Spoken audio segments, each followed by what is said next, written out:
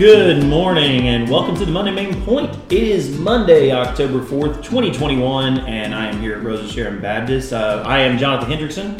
I'm the associate pastor here at Rose of Sharon, and I'm with the rest of the pastoral staff this morning. I got Jeremiah Custer to my left. He's our youth pastor. Right across the table from me is Blake Flincham. He's our children's pastor, and to my right is our senior pastor, Jeff McCarthy. And we are still talking about agape, although I think this is we'll always talk about agape love, That's right. as Christian ministers. I mean, that's the whole motivation behind Christianity. You really can't talk about Christianity without talking about sacrificial love. But we've been doing a deep dive into this concept of agape and what it means to love our enemies, love our neighbors, love one another, and love God. And then I actually like the idea that you came to this last sermon on agape that you brought to it, which is what happens when we fail to love. What happens when we mess it up? What happens when we don't love?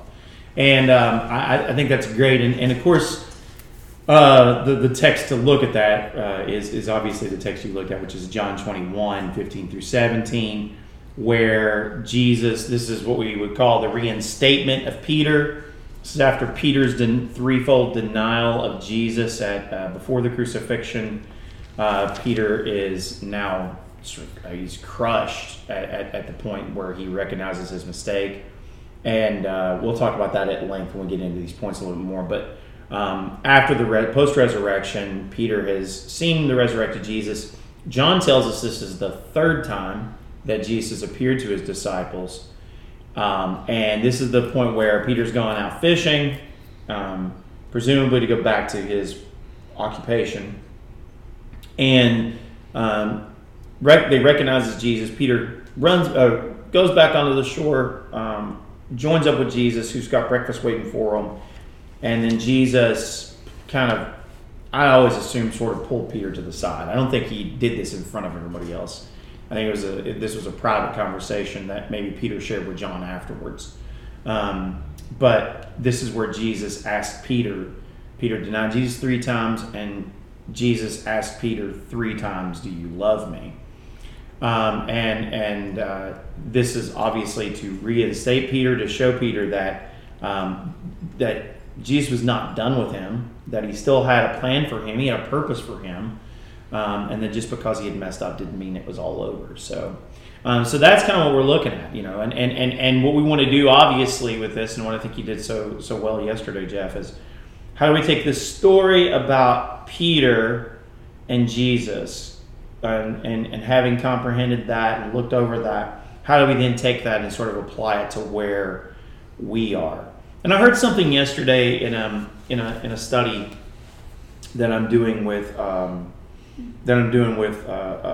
life group that I really liked, and I think is wise when we look at any passage, and I'll bring it to this. And that's anytime we look at a passage of Scripture, when we're looking for application, the first thing we want to say is, what did it mean to them in their time, right? And then the second thing is, what does it mean to us always? And the interesting thing there is that's a step we often skip, because the us is plural. Like all of us, not just us, like me, but us. What does it mean for... like believers. Yeah, or just... from that point on. Right, or humanity, right? What does it mean for everyone always? And then what does it mean for me now? And I think what happens a lot of times is we go directly to the what does it mean to me now? Mm-hmm. And so I thought that was kind of cool. So we'll kind of take that same sort of threefold approach with this as we look over these 3 points again, and talk about it in those terms. So let's look at the text first, and then let's just jump into this, shall we? I'll read this one more time. This is John 21, 15 through 17. After breakfast, Jesus asked Simon Peter, "Simon, son of John, do you love me more than these?" "Yes, Lord," Peter replied. "You know I love you." "Then feed my lambs," Jesus told him. And Jesus repeated the question, "Simon, son of John, do you love me?" "Yes, Lord," Peter said. "You know I love you." "Then take care of my sheep," Jesus said. And a third time he asked him, "Simon, son of John, do you love me?" And Peter was hurt that Jesus asked the question a third time. And he said, "Lord, you know everything. You know that I love you." And Jesus said, "Then feed my sheep." One of the things that I don't think I heard you mention this yesterday, and if you did, I apologize if you said it and I just missed it. I find it interesting how Jesus addresses Peter, because remember, Jesus is the one who said to Peter after Peter's confession of him, "You are Peter, and on this you are," because his name is Simon Bar-Jonah, and he says, "You are Peter, and on this rock I'll build my church." And so he begins calling him Peter from that point, right? Petros, right? Yeah. Meaning rock. But here Jesus doesn't use Peter. He goes back to his name before the confession. Yeah, I didn't really catch that, or yeah, it really didn't fit into kind of where I was. True. And but so that would be an interesting thing to look at too, to see why Jesus did that. Yeah, and so we can talk about that a little bit, right? So why does Jesus do that? Why might Jesus address him as Simon Bar-Jonah, basically? Because I think he says Simon, son of Jonah, doesn't he? Simon, son of Jonah, yeah. Why does he go back to address him as Simon Bar-Jonah here, as opposed to addressing him as Peter? And, why might he do that? I mean, I think he's just trying to get his attention. I think Peter feels, and I think this has to do, though, Jeff, with what you were saying, too, that Peter, at this point in his life, feels like Jesus is done with him, right? I messed up. I made a massive mistake. And I did exactly what I said I wasn't going to do. And we've all been there before, by the way. All of us have.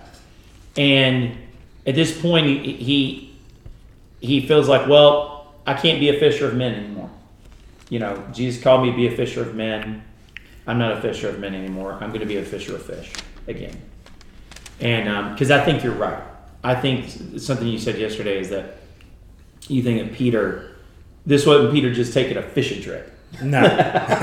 One is like, hey, let's go fishing tomorrow. Yeah, I've heard people try to do that. Like when they're preaching this passage, they'll say something like, he just want to go fishing. Yeah, as a little kid, that's what I thought, because you would hear preachers say that, because they had Peter being Peter, preaching, after Pentecost, and so in their concept, they couldn't bring Peter back to, I guess, like what you're talking about, bringing him back to Simon. Like, right. Who are you really as a person? And this is who I really love. And now, I don't want to put all this pressure on you as Peter, right? This world changer. Let's go back to who you are.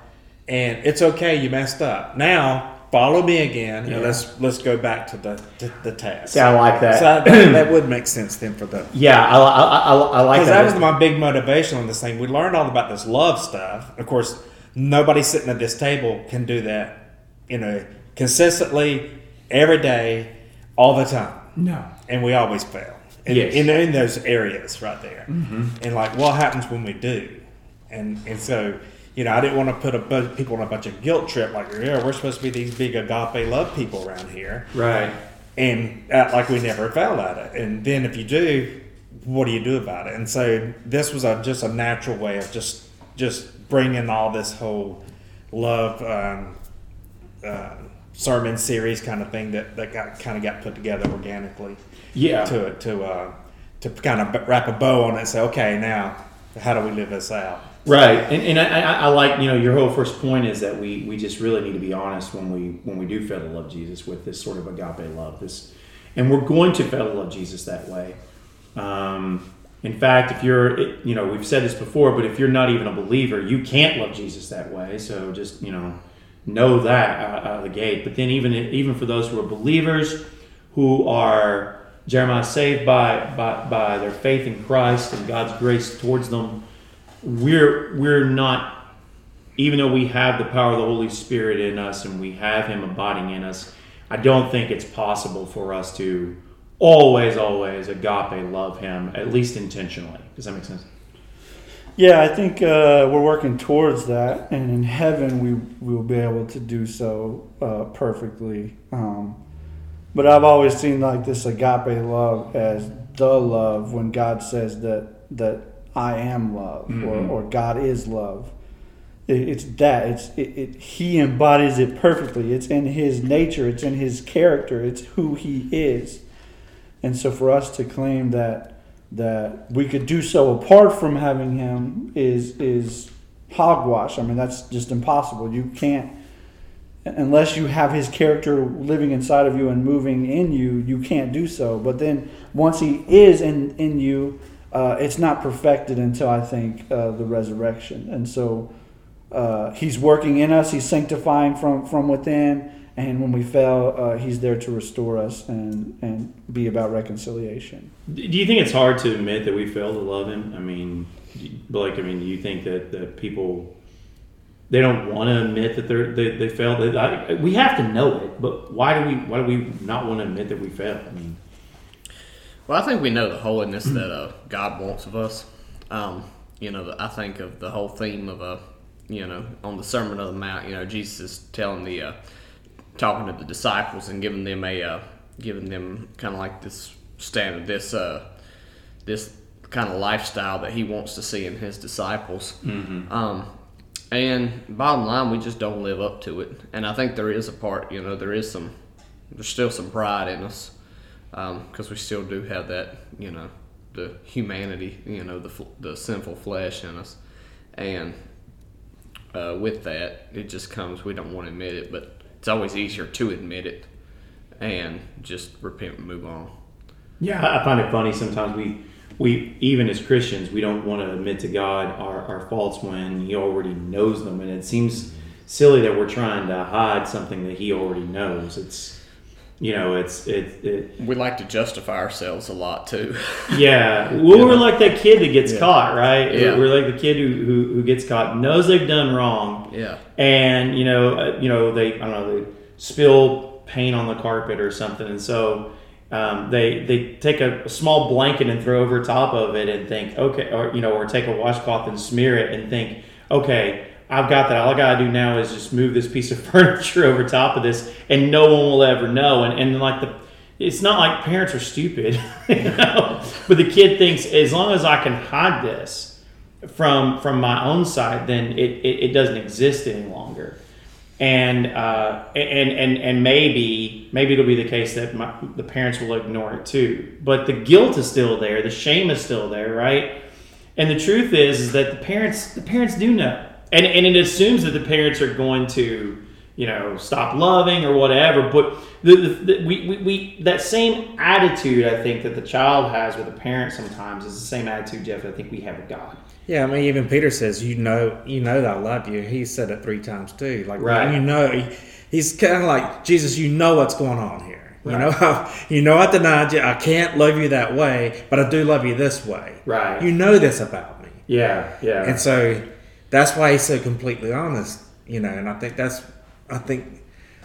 the people miss the point when they try to make Peter something that he's not, and superimpose this super spiritual person. Mm-hmm. that he messed up, but he's still this super spiritual person that has it all together, where he doesn't, but he's honest about it. And I think that's what God wants us to be. And just like your kids, when they fail to love you, or you, or maybe it's hard to love them unconditionally sometimes, right? But your relationship is still there, and so you still work on trying to mend them and bring them back together and moving forward and forgiving and all the things. And I think that was the big thing about this too, because if Peter is the rock, not him, but his faith statement, but he is going to be a leader in this new way once Pentecost gets here. He is a natural leader. People are going to follow, and he's got to have it. He's got to be where he needs to be with Christ in order to do what God's going to call him to do later on. It's interesting too. Some of this stuff that I was pointing out with a change of name and stuff, I picked up when I did the character study on Peter. Well, one of the other things I picked up on this is that it's interesting to me. Peter says, well, I'm going to go fishing, right? Mm-hmm. And I'm going to go back to doing my commercial thing. And before Jesus had actually tied his previous occupation to what he was going to call, to his call, he's going to make you a fisher of men. Mm-hmm. But at this point, Jesus, when Jesus is reinstating him, he no longer uses fish. He's using shepherding now. Yeah, and I this is something. That's something that Peter never even did before. Peter's not a shepherd, but Jesus is using shepherding terms, and it sticks. We know that because if you go to Peter's epistles, he talks in terms of shepherding. Yes. He doesn't talk in terms of fishing. He talks in terms of shepherding, and I just think that that's neat. There's a turning. And he calls point Jesus here. the great shepherd of our souls. Yeah. And he calls pastors to be shepherds, and he uses shepherding language.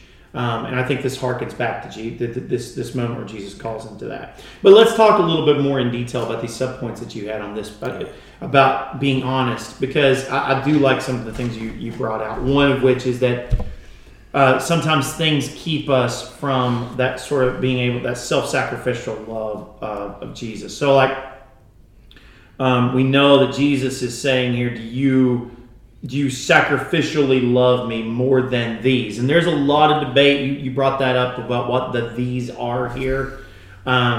Is he talking about these other disciples? Is he talking about these fish? Is he talking about these things involved in fishing? I think probably the latter is true. But honestly, it doesn't matter. Right. You could plug anything into these. The fact is that, and you brought this out in the message, we plug a lot of things, Jeremiah, into the slot that should be reserved for Jesus, right? Jesus says, do you sacrificially love me more than fill in the blank, whatever your favorite thing is, right?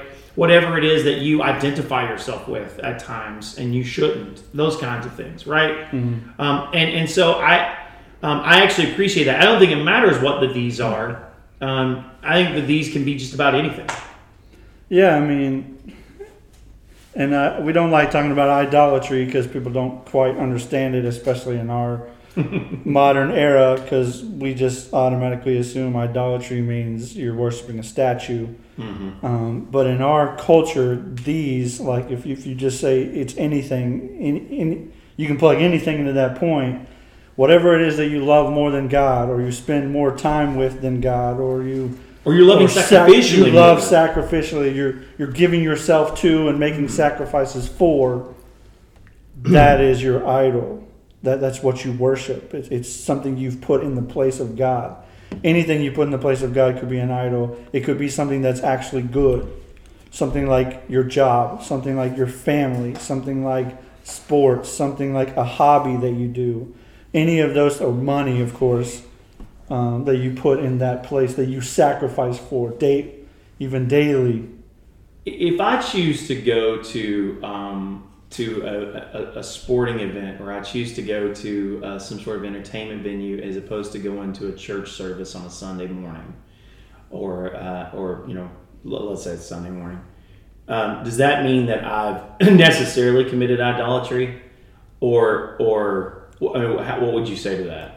No, not necessarily, but I'd be careful, because the tendency is to say, well, my church attendance doesn't bring me any closer to God, right? The tendency is to say that God's not going to love me anymore if I make it to church. Mm-hmm. But we forget that we make sacrifices all the time, and essentially what you're doing is, I'm going to sacrifice my time with God in order to serve my hobby. Or I'm going to sacrifice my time with God in order to go and, let's say it's entertainment. So then the question is like, which one are you sacrificing to, and which one are you sacrificing? Mm-hmm. And it's really a hard issue. I mean, I'm not saying every time you miss church you're sinning or you're pursuing idolatry. But at the same time, you just need to, you got to ask that question: what am I sacrificing in order to do this?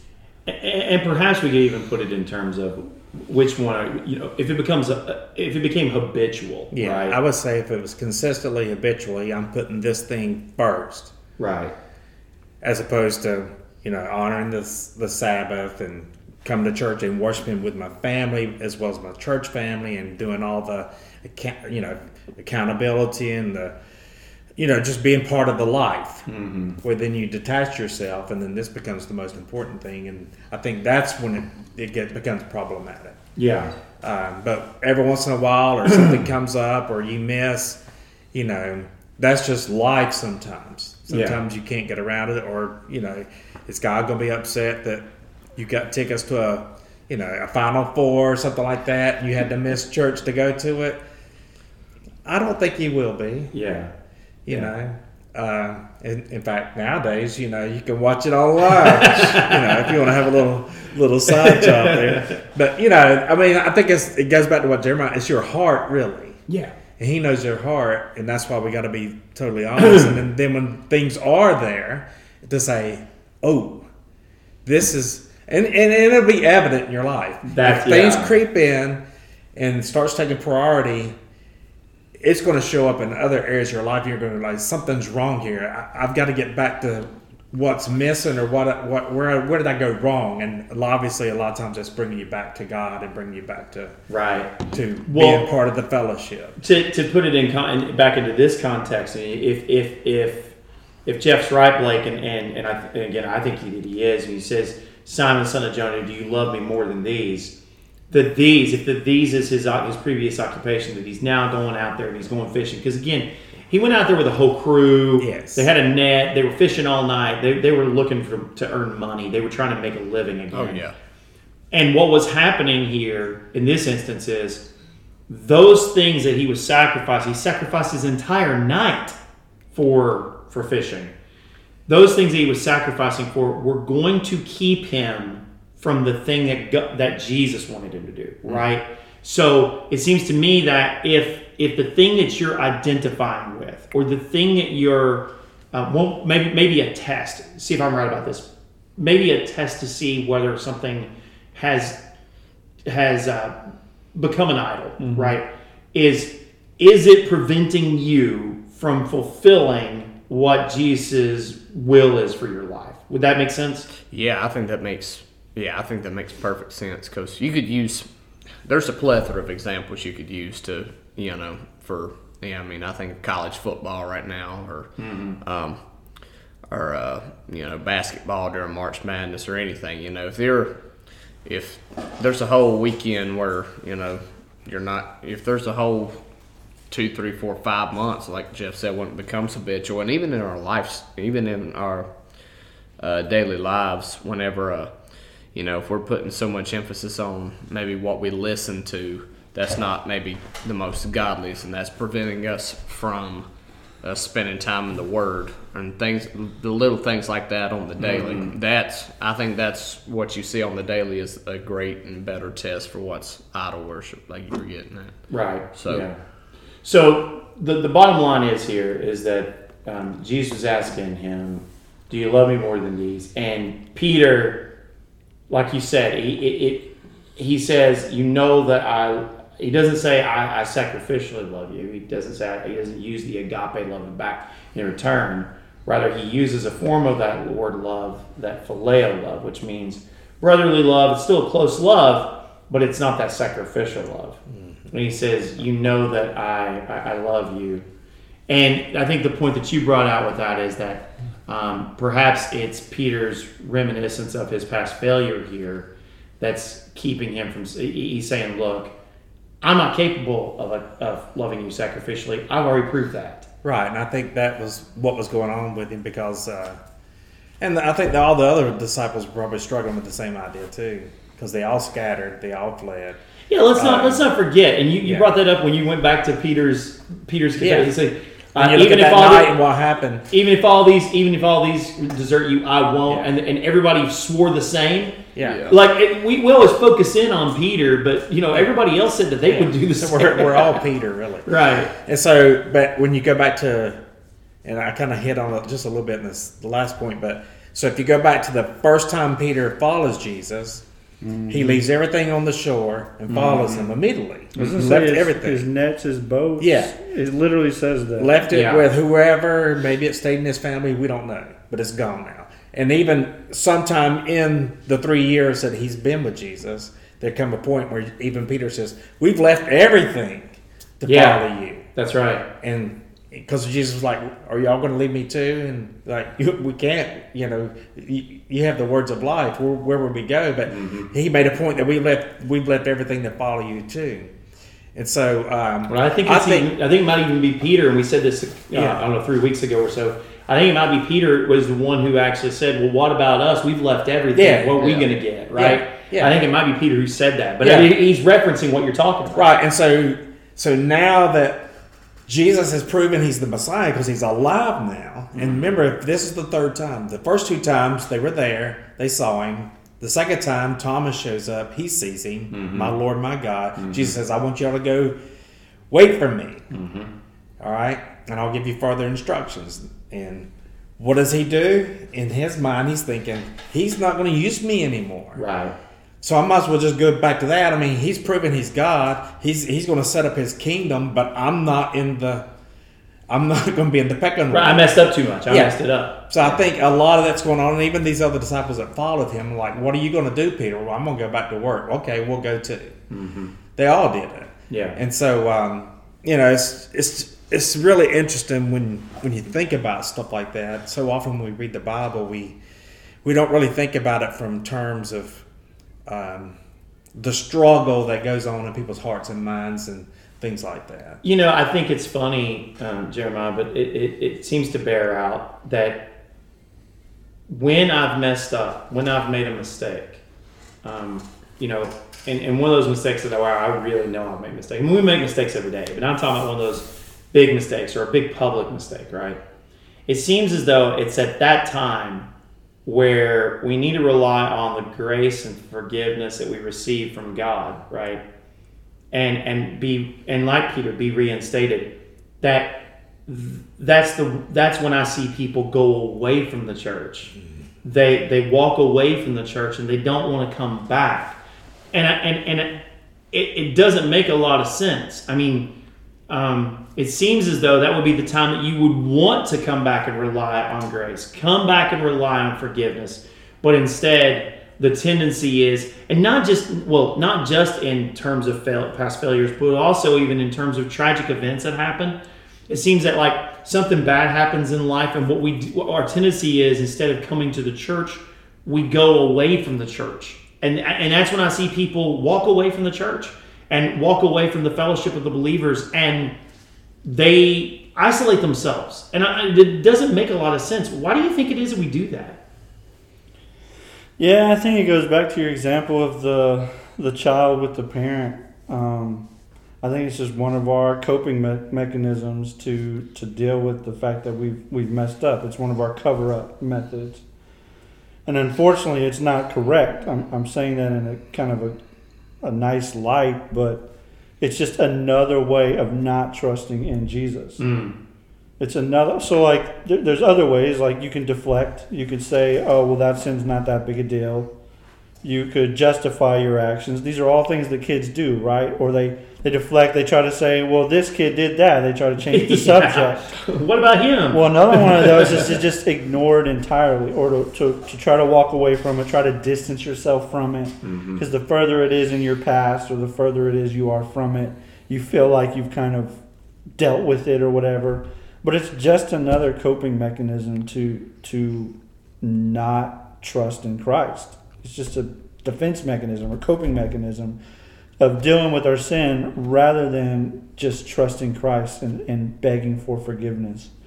And I think, man, that's just a lot of Christianity. I think that's a lot of what the Bible is trying to teach is God's like, I'm a loving Father. If you'll just turn to me, I will love you. And then over and over, they're like, we don't need you. We won't turn to you. They're scared of him rather than running towards him.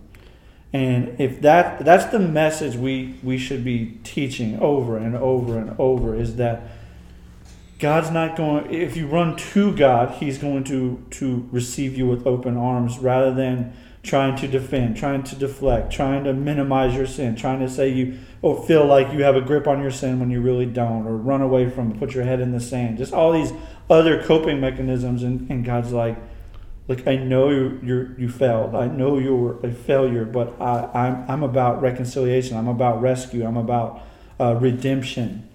So, yeah. Do you think, Blake, maybe that's because we don't practice this idea of accountability with one another? Like, we don't practice accountability with each other, and so when it comes up, it's a foreign concept to us, and so perhaps our tendency then is to think, okay, well, because I don't practice it with a friend, right? How am I supposed to deal with it with God? Yeah, no, and I think that's a really good point that I hadn't thought of until you said that. So I'm glad you said it. But yeah, accountability is huge. Accountability really, it doesn't have to be like a formal sit-down session where, let's just confess sins. It should be more like a lifestyle. It should just be more like a lifestyle, where if I've noticed a typical sin pattern in my life over the last 3, 4, 5 days, I can say, hey, look, Jonathan, Jeff, Jeremiah, I'm struggling with this. I just need to confess that. Come back to me in 5 days and ask me how I'm doing with that. Things like that. And that's as simple as it's got to be. And good accountability, they're not going to be overtly harsh and over judgmental. Now they'll tell you the truth when you need to hear the truth, but they'll, the correct way to do that is in love, full of truth and grace, like in John 1. And I think along with that, I think a deeper issue, we confuse religion with the relationship with God a lot of times. Yeah, I think so too. Because, a lot of times we see religion as like, if we sin against God, like he's mad, like he's coming with the fiery vengeance. And for the believer, that's just not true. God wants us to come back to him and reconcile. You look at the prodigal son, you look at Peter right here. You look at those two and you see that God's about reconciliation. He's about that relationship. Yeah. Nothing, once you got that salvation, you can't lose it. Like it wasn't ever yours to lose in the first place. Yeah. And I think, a lot of mixing religion with relationship, and I want to say Pentecostalism, where you could almost, this whole idea of you could lose your salvation. Right, no, I understand what you're saying, yeah. And that's really big here, and especially where I'm from, like in the mountain area. Yeah, from that concept's really, really prevalent, and I just don't see that in Scripture. Yeah, because it's not. What's interesting about that though is those people who hold to that belief are actually probably a little more open about confessing sin than really ironic. It is. But they're more about it, I guess, because they see it as more of a life and death kind of thing, right? So if I see brother so and so and I think he's backslidden, right? That's a mountain term. But the idea that he's fallen from grace and he's fallen in sin. I don't want to see him go to hell. He's my, he went to church with me. He's my Christian brother. I'm going to talk to him about it. Brother, you're backsliding, And so there's this notion of confronting sin and sort of an immediacy towards that we don't find in those of us who don't hold to that belief. And I think a lot of that has led to us, unfortunately, we that notion of, okay, I'm secure in my relationship with Christ, and I do believe that. Yeah. That I give once saved, always saved. But I think what it's led to in some ways, and Jeff, maybe you can talk about this too, is I think it's led to a more privatized relationship, so that this is my business. I hear people push back against accountability and say, I don't look it's like that old. It was Tom T. Hall who had me and Jesus got our own thing going, right? And so me and Jesus got our own thing going. Y'all deal with your own thing. This is between me and him, right? And I don't want to make public my sin. I'm not even if it's to another individual. It's none of your business what's going on in my life. This is my burden to bear, and so it leads this sort of private life, and when we do that, when we mess up, then there's nobody else to confess to, right? Who's like I've kind of cut everybody off. Does that make sense? You get what I'm saying there, Jeff? Yeah, and unfortunately that happens a lot of time in churches because I think like what Peter was doing here. Even though he believed God loved him unconditionally, he still had conditions on that unconditional love. Like, well, he can't use me anymore. He can't really love me. He can't really forgive me for what I did. Mm-hmm. He's put this condition on God's unconditional love, and God's coming back over and over. Jesus comes to him. Jesus initiates it. And so the church, what happens, if we were in charge, we probably wouldn't put Peter back in good graces. Mm-hmm. He would have to pay some kind of he'd have to do something in order to prove himself, to be back in good graces. And so a lot of times the church goes overboard in the condemnation, in judgment, and doesn't go far enough in the restoration part. Yeah, and it's got to be. But I mean, Jesus is restoring Peter.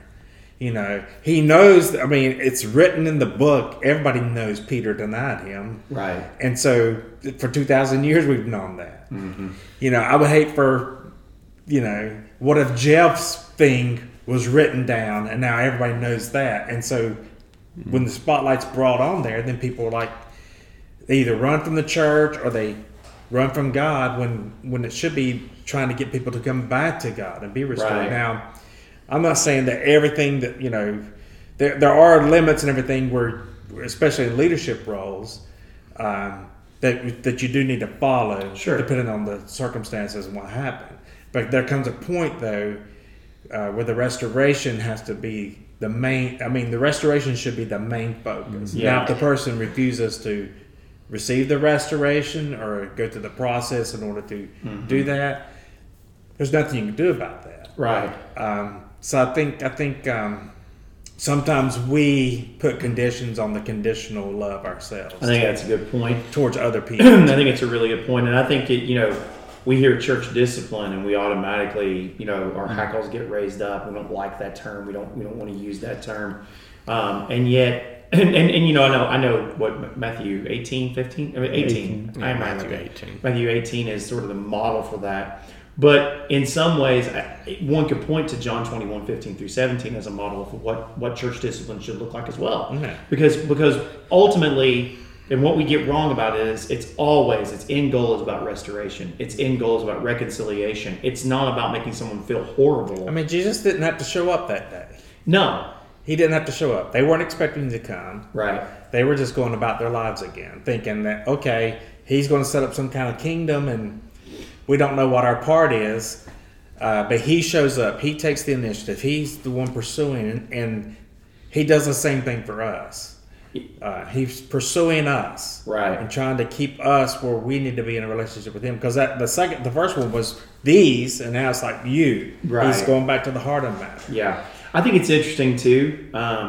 We talk about how sometimes our past failures drive us away from any, being in context with the church and context with Christ drives us away from that. But what's interesting here in this narrative is Peter, the very moment that he recognizes Jesus, throws on his tunic and jumps into the water. That's not somebody who's trying to run away from Jesus, Jeremiah. That's somebody who's running at Jesus. And so for somebody who says, "No, I can't love you sacrificially. I love you like a brother, but I can't love you sacrificially." If that's what he's saying. Maybe he's realizing, he hasn't given up on me. Yeah, and that brings this whole honesty when he comes to that. And of course, my mind can't help but when he jumps over the edge of the boat into the water to meet Jesus, I go back to Jesus calling him out of the water to begin with. Remember in the story where Jesus on the waves and he calls Peter to him, and Peter immediately steps out of the boat. Here Jesus is again calling out to him, and Peter is jumping out of the boat into the water to get to Jesus. I mean, there's so much going on in this story. But I think I look at this, though, and I see somebody who, I guess in some ways, I see the heart of of someone who, let's say someone who is struggling with sin, right? And they walk away from the church, or they drift. Let's say they drift from the church. Their minds and their emotions and stuff might drift from the church, but I think if they're especially if they're a Christian, somewhere or another their heart is still drawn. Does that make sense? Yeah. Their heart wants to be drawn to Jesus. I don't know if that makes sense or not. Yeah, I mean, if they're true believers in Jesus Christ, like there's just this natural, I don't want to call it conviction, but natural like drawing to do what's right. If we're being honest, I used to believe this. I think I still do. I haven't said this in a long time, but I really feel like, I know there's times when we sin and we claim it's unconscious. Mm-hmm. Like I sin, I don't even know I'm doing it. Right. But I don't know. I kind of feel like that that when we sin, we have to quench the spirit in order to do so.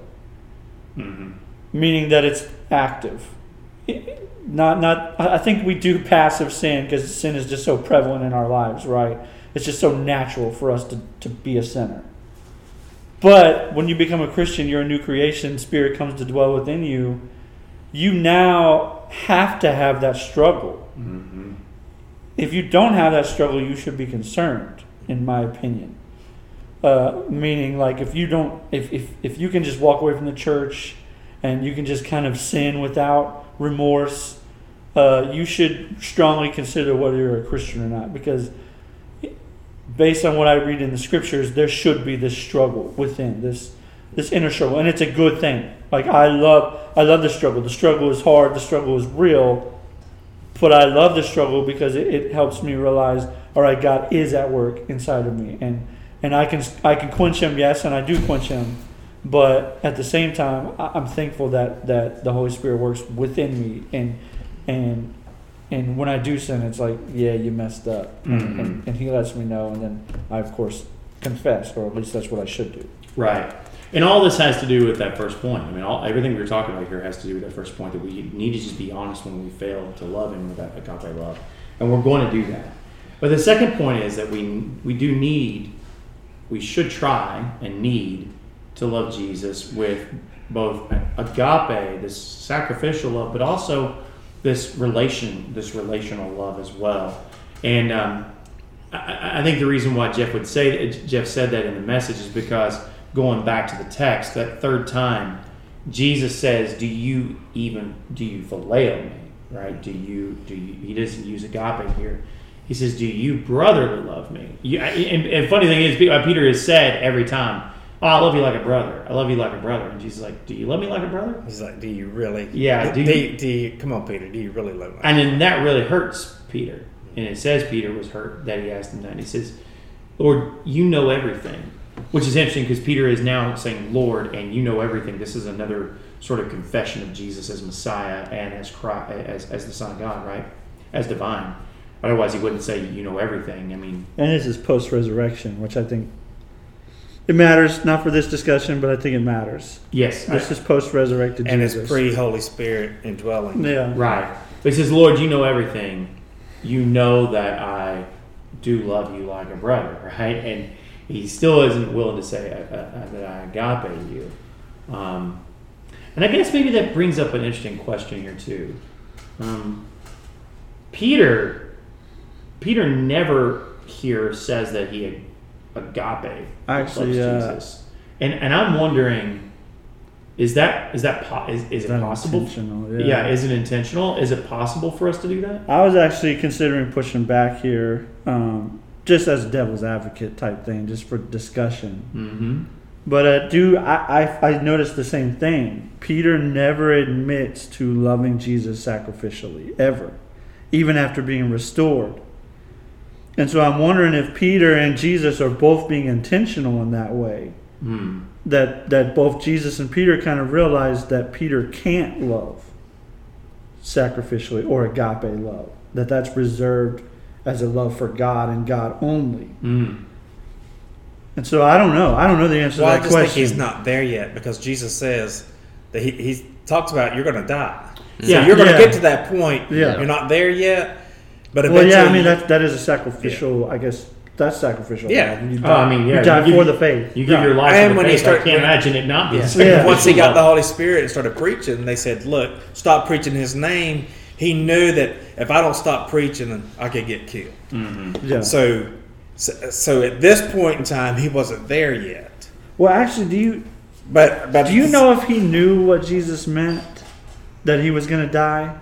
Well, that's what the interpretation. I think says it's in a the scripture. parenthetical thing that John knows later. Because remember, John's writing a lot later, That's true. and probably Peter is already dead when John is writing. Well, he says they're gonna make you do something you don't want to do. Well, address you. It just sounds like old age to me. Well, yeah, it sounds like somebody dying from. And then But then John but he makes said it- probably John says, But when he talks What about that stretching meant out your was- hands, I think that was the allusion to you're going to die for And me. carry you where you do not want to go. Yeah. Yeah, but I'm like Jeremiah. I'm wondering if Peter recognized, or did Peter know at that point that Jesus was saying? He may not have. That's what I'm saying. Right. I think Jesus is taking him where he's at and saying, okay, Here's where you are. And I used some scriptures where God used phileo for the relationship with the believers, and then the whole comment, the knock on the door, that's all phileo love. Right. And it goes back to what Jeremiah kept saying earlier in our whole study, is like, unless you have a relationship, you can't do the agape. Right. So Jesus is like, okay, let's get the relationship back where it needs to be. And once you get your relationship back, then you're going to start working towards how am I going to be able to sacrifice more and give sacrificially and live sacrificially. I think that's where I'm at. I think that's what I believe that is going on. Because you got to have both. You got to have both. Right. I think that. I think we grow towards agape. Yes. And that's part of the restoration. I would like it if Jesus, when he asked the third time, "Do you phileo me?" If he would have switched it, he would have been agape. like, I agape you. Right. Yeah. And then you would see like full restoration. Right. Now I did sit in a sermon one time where the preacher, and you're sitting there as a new believer, you don't understand, and he basically flipped it and said that Peter did answer agape. Now this was like when I first became a believer and all, and then when I went to seminary and you're starting to learn how to look at language, and I'm like, oh, that guy, it sounded good when he preached it, but he missed the point. He never said agape. Yeah, I'm fairly certain Peter did. And I think that's because I think in a lot of Christianity and even commentaries and all, they put the disciples up on such a high pedestal. And really, they were the lowliest kind of. Yeah, and so I think a lot of times the preaching and stuff puts it that way that these people, we can't even attain to be like Christ, but we can't even attain to be like Peter. We can't do that because they're just like us. They're people that are struggling with the same things we are in a different era, but they're trying to figure out how can I love God and how can I love people and how can we spread the gospel. And I want to say something to follow that. When Jesus says to go follow me, that was for a Jewish rabbi to go to somebody and say, hey, follow me, was unheard of in the first century. Because if these disciples, talking how we over spiritualize them, we really shouldn't, because in this context, these disciples, everybody would have gone through try to go through 2 or 3 levels of Jewish training per se, Jewish seminary, if you will. But if they didn't get a rabbi's acceptance, they were kind of cast out. You had to go get like a fisherman job or something like that. So when Jesus comes up and says, follow me, that's unheard of for a Jewish rabbi to do that. And I think it's really interesting that he still says, hey, follow me. And I think it's a way of redirecting back to this, your first love. When you first followed me, come back to that. Put your eyes on me. Don't focus on your past failures. Don't focus on these guys over here. Because he was like, hey, what about John? He's like, focus. You follow me. Right. You follow me, and that's what we're supposed to do. So I think the point you're getting at is that how open his invitation is. Yeah, absolutely. Most rabbis wouldn't just have open invitation to become a disciple of them. Yeah. You'd have to earn that right. Yeah, most people would have to go seek the right. Instead, Jesus says, hey, the invitation's wide open. Come follow me. And the fact it's just different. And the fact that they weren't under a rabbi's teaching showed that they weren't the smartest. They weren't the most brilliant. Right. They were kind of like the nobodies. And I don't really find it a coincidence that Paul says, and I think either in 1 or 2 Corinthians, God chose the nobodies of the world. Right. And you see that with the disciples. Yeah, and when they first preached and got arrested, they were like, these men, they're preaching this stuff, but they're unlearned. They don't know the scriptures. They don't have a pedigree. All we know is they've been with Jesus. Right. Right. And so... Well, I think that brings us back to, what he's saying, follow me and then feed my sheep, which then requires relationship with people and relationship with others and all that. Right. And one of the things I appreciate, and going back to what we said a minute ago about we grow in agape, right? But we can have phileo love with Jesus. And we need both, certainly. But I really appreciate the fact that both your subpoints under this idea that we need to love Jesus with both of those loves is focused on that phileo. Because of our phileo love, because of a relational love with Jesus, that leads to us being forgiven of our failures. And that serving Him requires phileo love. It doesn't require agape love. If it did, then none of us could serve Him. I mean, it requires. I don't want to say we don't practice agape in the church, but feeding His sheep does, I think you're right, require that phileo love. And you went to you've already mentioned it, but like John 16:27, for the Father Himself phileos you dearly because you phileo me and believe that I came from God. That's Jesus talking, right? Mm-hmm. For the Father Himself loves you dearly because you love me and believe that I came from God. So Jesus doesn't use agape there. He uses that term of phileo. And then the same thing, I stand at the door and knock. That there's that idea of relational love there as well. Yeah, so I correct and discipline everyone I love. Which is a everyone I phileo there, right, is the Greek. So even though God loves us with an agape love, He's using that phileo love to describe the relationship with us and He as well. And so I think that's interesting because serving Him, you might say, well, I listen to you guys talk about agape over these past 5 weeks. I'm just realizing that I'm not very good at it, right? I don't really do very well at agape loving my Christian brothers, my neighbors, certainly not my enemies, and I fail at agape loving God. And so how can I be used? And Jesus says, well, it doesn't require agape love to have a relationship with me. That requires a relationship, right? And from that relationship that you have with me, you're sharing in God's agape love through you. And so then feeding His sheep or pastoring, right, or serving Him doesn't require agape love. It requires phileo love. It requires that. You can serve Him without having this perfect agape love, I guess is what I'm trying to say to you. And I would go back to what you were saying about accountability. I know you said Jeremiah. That's all right. Go ahead. No, jump in. I'm sorry. No, jump in. I'm not Jeremiah. But I think to go back to what you said about accountability, to follow Him and work towards that agape, get 2 or 3 close brothers or sisters that can help you in your walk and can help you follow Him. Mm-hmm. All right, now Jeremiah can talk. I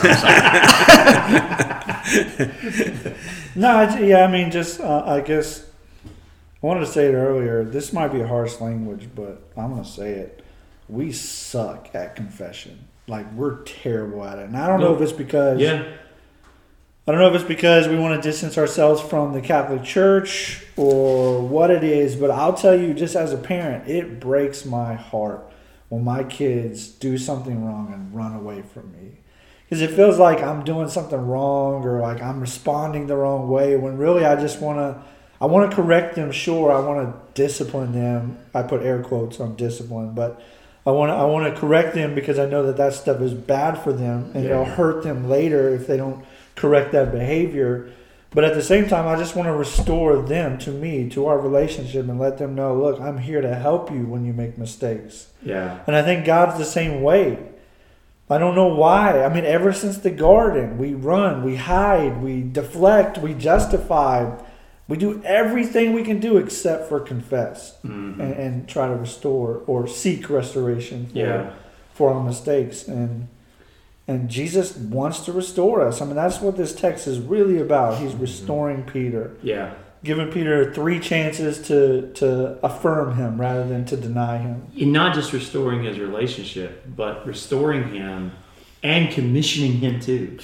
That's what strikes me about this. He's not just restoring him. It'd be one thing if he's like, Peter, we're good. We're square. All right, go on, do your thing now. But he's like, Peter, we're square. We're good. And I've still got purpose for you. There's more for you to do. In fact, I need to restore you so you can do the thing that I've created you to do. I've created you for these good works. And you need to be able to do them. And our broken relationship is preventing that from happening right now. And I think that's why, I, as a father, I share with you in that. My kids are older now, so I don't have that as much. But I can remember one of my daughters in particular just really, she had a propensity to lie to us. And that's the worst. Mm-hmm. The worst is when your child lies to you and you know that they know you know the truth. And it's like, why would you do that? Why not just tell me the truth? And you're right, it makes you think, well, am I doing something wrong that you feel like you have to lie to me? Am I doing something that's because all I'm trying to do is correct you, and so I don't want you to be afraid of me. I want to correct you so that you don't make these mistakes later on. And this if you don't stop this habit of lying, you're going to lie to everybody else, and there's just you don't want to be characterized that way. And it was a struggle, and I remember that. But you're right, the exact same thing happens here. And why is it that I want my daughter to be able to tell me the truth? Because I want to see her succeed, right? I want to see her do well in life. There are things that I know she's capable of that I want to usher her towards, including God's purpose for her life. And so there are things that I want to be able to push her towards. But if she's doing these things, she's not going to be able to get there, right? And I think God is the same way with us, man. Like God sees us and He says, there are these things in your life that are preventing you. It's like I said earlier, those habits that you have right now, those things that you're putting in front of me, they're preventing you from fulfilling your purpose. And I don't want to see that happen. I want to see you succeed, my child. Yeah. And as long as you're not willing to confess that, if you just keep this up, you're never going to be where I want you to be. Anyway, good stuff this morning. Next Monday will be a little bit different because the four of us won't have preached the message. None of us will. Chris Alley will be our guest speaker on Sunday for our anniversary celebration. He's a missional strategist, and I'm really kind of hoping we'll talk a lot about the whole pockets of lostness in our area of Durham here. And so I can't really tell you, audience, what we'll be talking about here on the podcast next week, but I can guarantee you it'll be about the gospel somehow. Jesus will be mentioned. Jesus will be mentioned, and we will look forward to sharing with you what we gained from Chris Alley and give you some insights on that. So anyway, this has been a fun conversation today. Thanks for joining us as always. Have a great rest of your week, and we will see you on the next one. So long.